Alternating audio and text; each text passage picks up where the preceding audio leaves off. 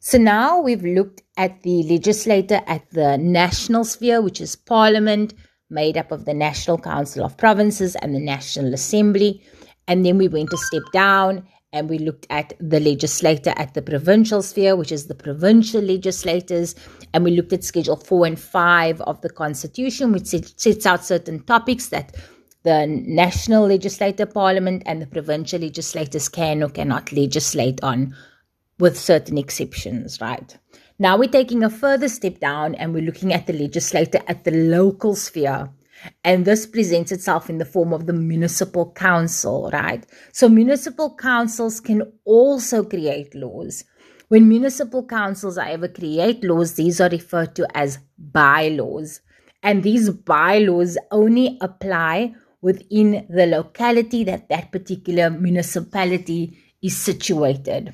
So like we had mentioned previously in another unit, if the municipality of Cape Town, the city of Cape Town decides that they want to create a bylaw on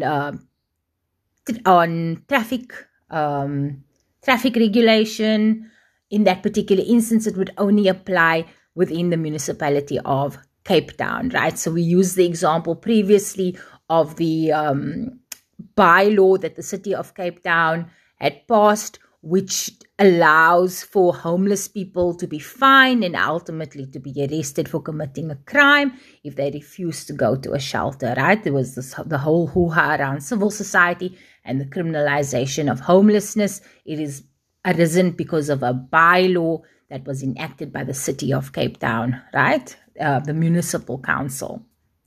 So at the local sphere, it is the municipal council.